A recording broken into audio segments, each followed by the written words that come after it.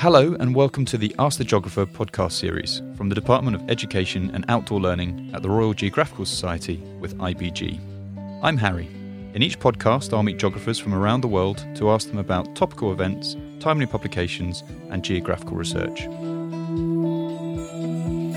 Today we're joined by Dr. Lisa Norton, one of many scientists responsible for delivering the Countryside Survey, a unique audit of the natural resources of the UK's countryside, and a great source of data for any GIS geography enthusiast.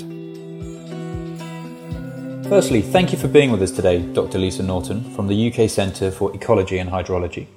Can I start by asking, what do you do at the Centre for Ecology and Hydrology? Good question. So I'm a full-time researcher in a group called the Land Use Group, and I work generally on sort of large-scale, long-term monitoring of the countryside. And my particular interest is actually around farming impacts on biodiversity and landscape. And from that, you've contributed to a nationwide survey called the Countryside Survey. Could you explain what that is?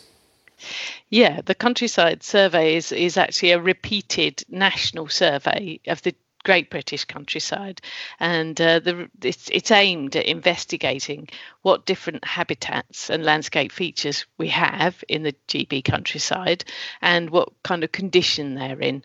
And importantly, because it's a repeated survey, it looks at how that's changing over time. You mentioned there that it's repeated. Can I ask when it started? Yeah, so the first full GB survey was in 1978.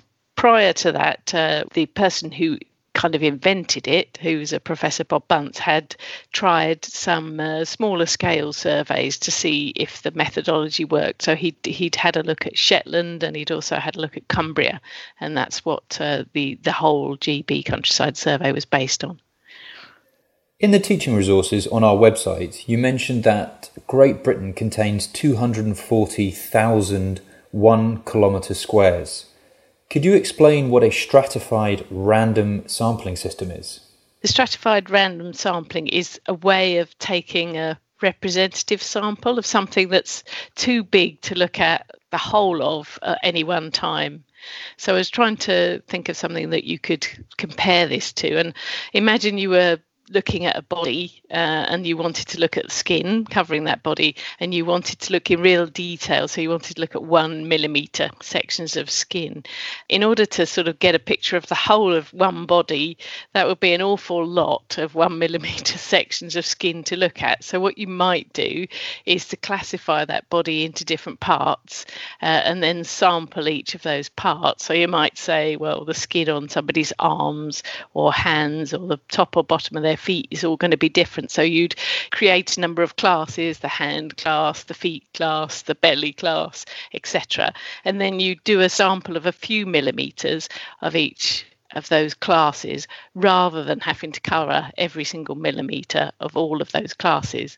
So it's just a way, so GB is pretty big, as you've said, and actually going and looking at each 1 kilometre square is just unfeasible. So the way to do it is to try to group those 1 kilometre squares into units which are reasonably uniform, and then just take a sample within those units.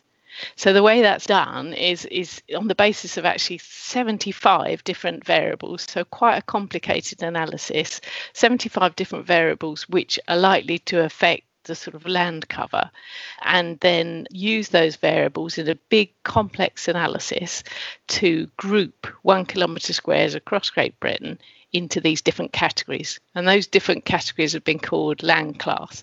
So if it was a skin and a body, it's a hand, but if it's GB, you'd actually use land class instead. So we have 45 land classes, and they range all the way from the hills of northern Scotland to the lowlands of East Anglia, where 1 kilometre squares that are relatively similar are sort of grouped together to be a land class. So that's the sort of stratification part of it, and you can make a map of Great Britain which shows you which land class every single 1 kilometre square across Britain is in. And then if to take a random sample of that, you're literally just taking a random set of 1 kilometre squares within those land classifications, and they're taken sort of in proportion to the size of each bit. So for my body analogy, think leg versus hand. So if it was a leg, you'd have to take quite a few more skin samples, whereas if it was a hand, it's obviously smaller, so you take less. So the same would be true for land classes. So then it allows you to say something from your randomly stratified sample about each of those land classes, each of those 45 land classes, and that's what it means. That is fascinating. Within those land classes, do the Countryside Survey then classify heather, grasslands, bracken, bogs, and so on?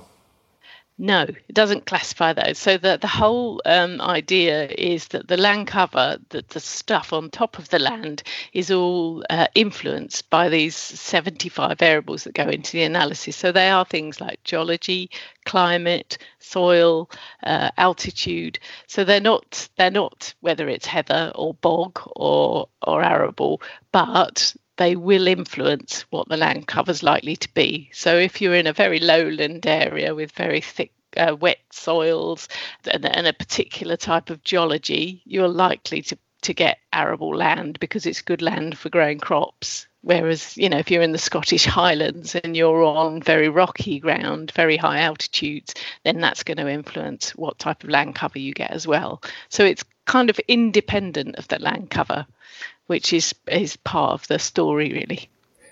This sounds like an excellent source of data for geography coursework, in particular the NEA at A-level. The land survey data is collected and used to produce GIS. How does that work, and what does it have to do with the land classes?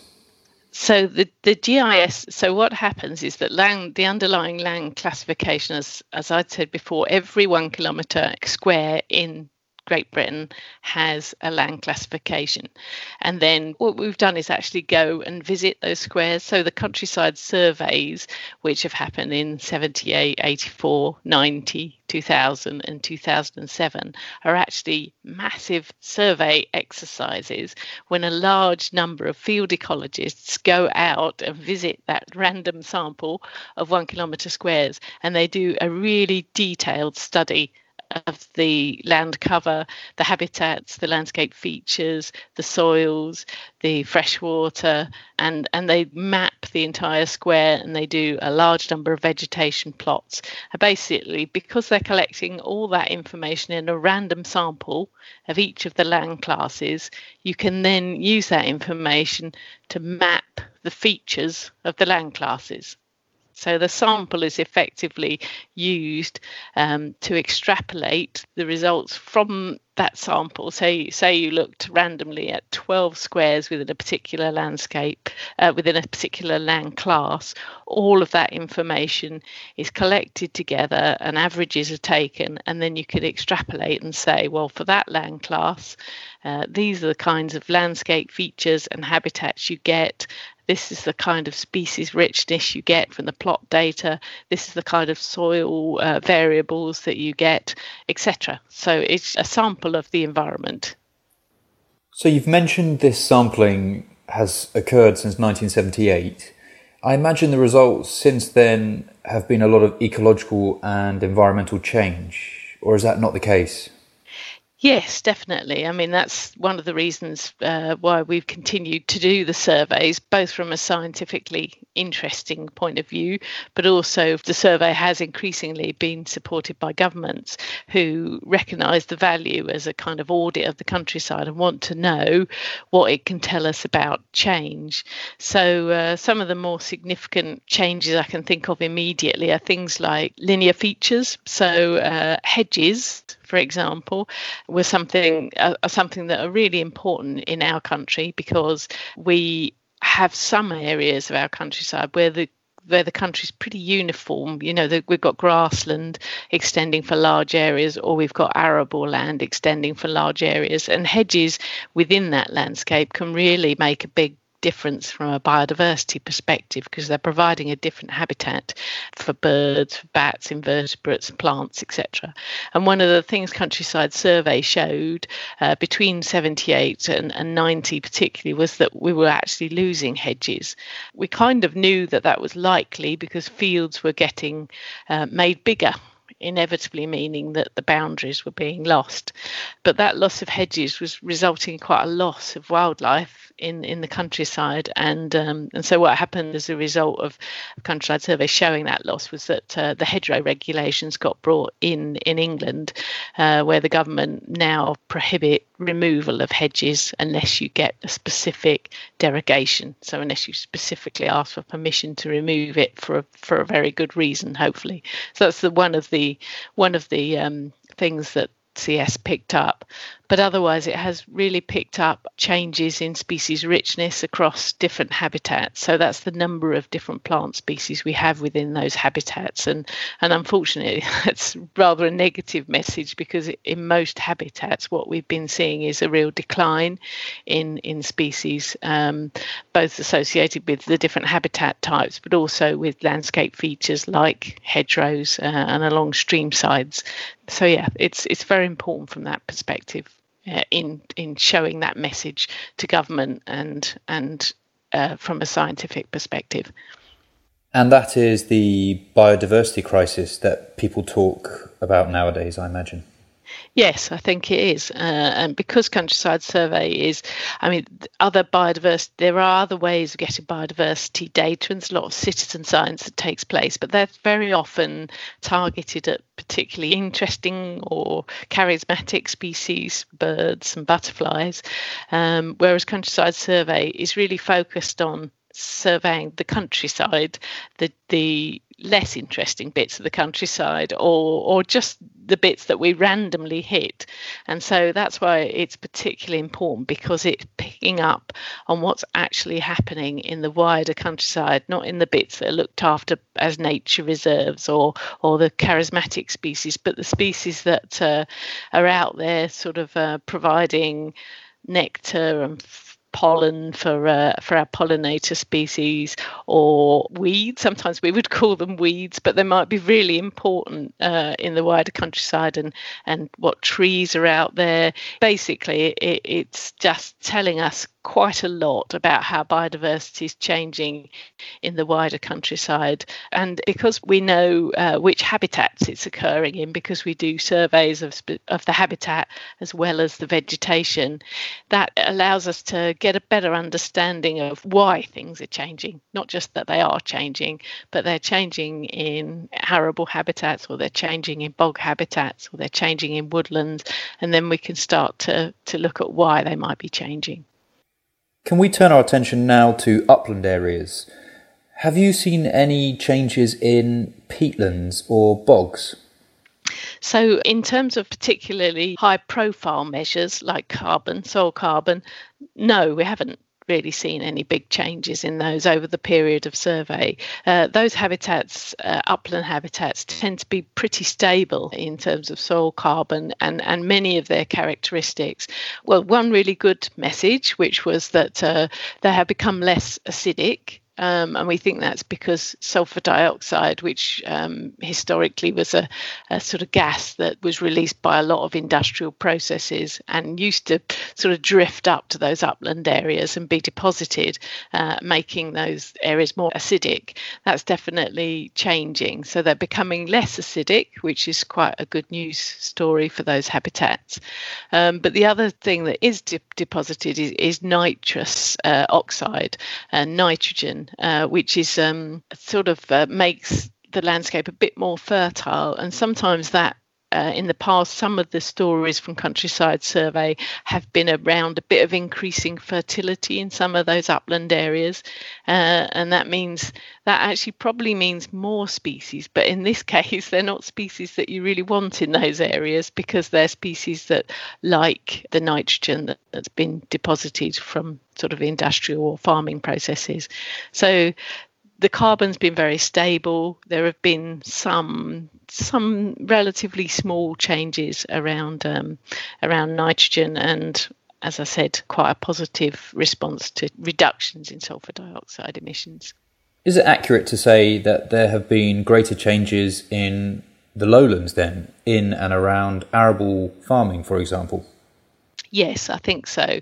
So actually, in the last survey, we saw something of a species increase in those arable areas, but in terms of soil, we were seeing signals of a decline in carbon, in soil carbon, in those habitats, and that's quite worrying, really, because we know that we need carbon to be locked up in our soils, because that's really important for controlling carbon dioxide in the atmosphere.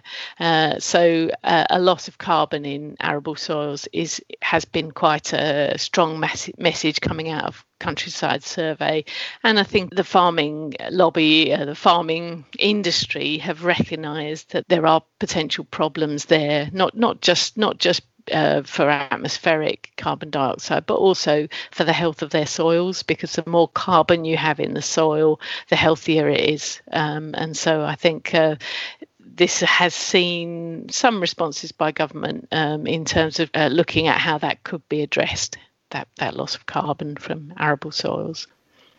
Specifically, what can you say has happened to UK deciduous trees? For example, Dutch elms disease or ash dieback? Yeah, so Dutch elm disease sort of preceded a bit the survey, although I'm not quite sure on the dates exactly, but we certainly, there's a lot less elm in the countryside than there was historically, and we do pick up elm in the survey, but it's nowhere near as prevalent as it used to be. And the worrying thing is that that is very likely to happen with ash in the future. So our last full survey was in 2007, and at the time ash dieback was just starting to become a bit of an issue, and so we were just about looking for signs of ash dieback among the surveyors in the last survey, but it wasn't very prevalent at the time, so we didn't pick up a lot of it. But we are starting a new survey. We started a new survey last year, which will survey some ash trees, and we should be able to pick up increasing evidence of the disease. But Countryside Survey has been really important for recording trees outside of woodlands. So there are other surveys like the National Forest Inventory, which records trees in woodlands. But ash is a particularly important tree outside of woodlands. It's one of our main hedgerow trees, ash and oak being the two most prevalent hedgerow trees. Actually, that means big tall trees standing up in the hedges, but it's also managed as one of the hedge components, and it's also often found in small groups of trees around the edges of fields and just in the corners of fields. And so Countryside Survey has shown us that, and that those data have been, government have wanted to know where the ash trees are, and Countryside Survey has been really useful for showing where ash is, and therefore I think we will have a better understanding of what the countryside is quite likely to look like once that ash is gone, if indeed it does all disappear. For teachers, how might this resource be used in the classroom? Yeah, so the resource that's been put together is really excellent, and I think one aspect of the resource is for students to have a look at Countryside Survey and to get a good understanding of where it comes from and what it does. So I think there's all sorts of issues about understanding the statistical approach, the need for that kind of robust statistical analysis of the environment and how it might be done, and also the need for ongoing monitoring to look at change. And so I think there's really there's a good resource there which points to the Countryside Survey website and all the resources there, but there's also this specific GIS resource which allows students to explore some of that data, so using the land classification and the actual survey data collected by surveyors, they can explore that data and have a look and map different variables up. So there's some very specific tasks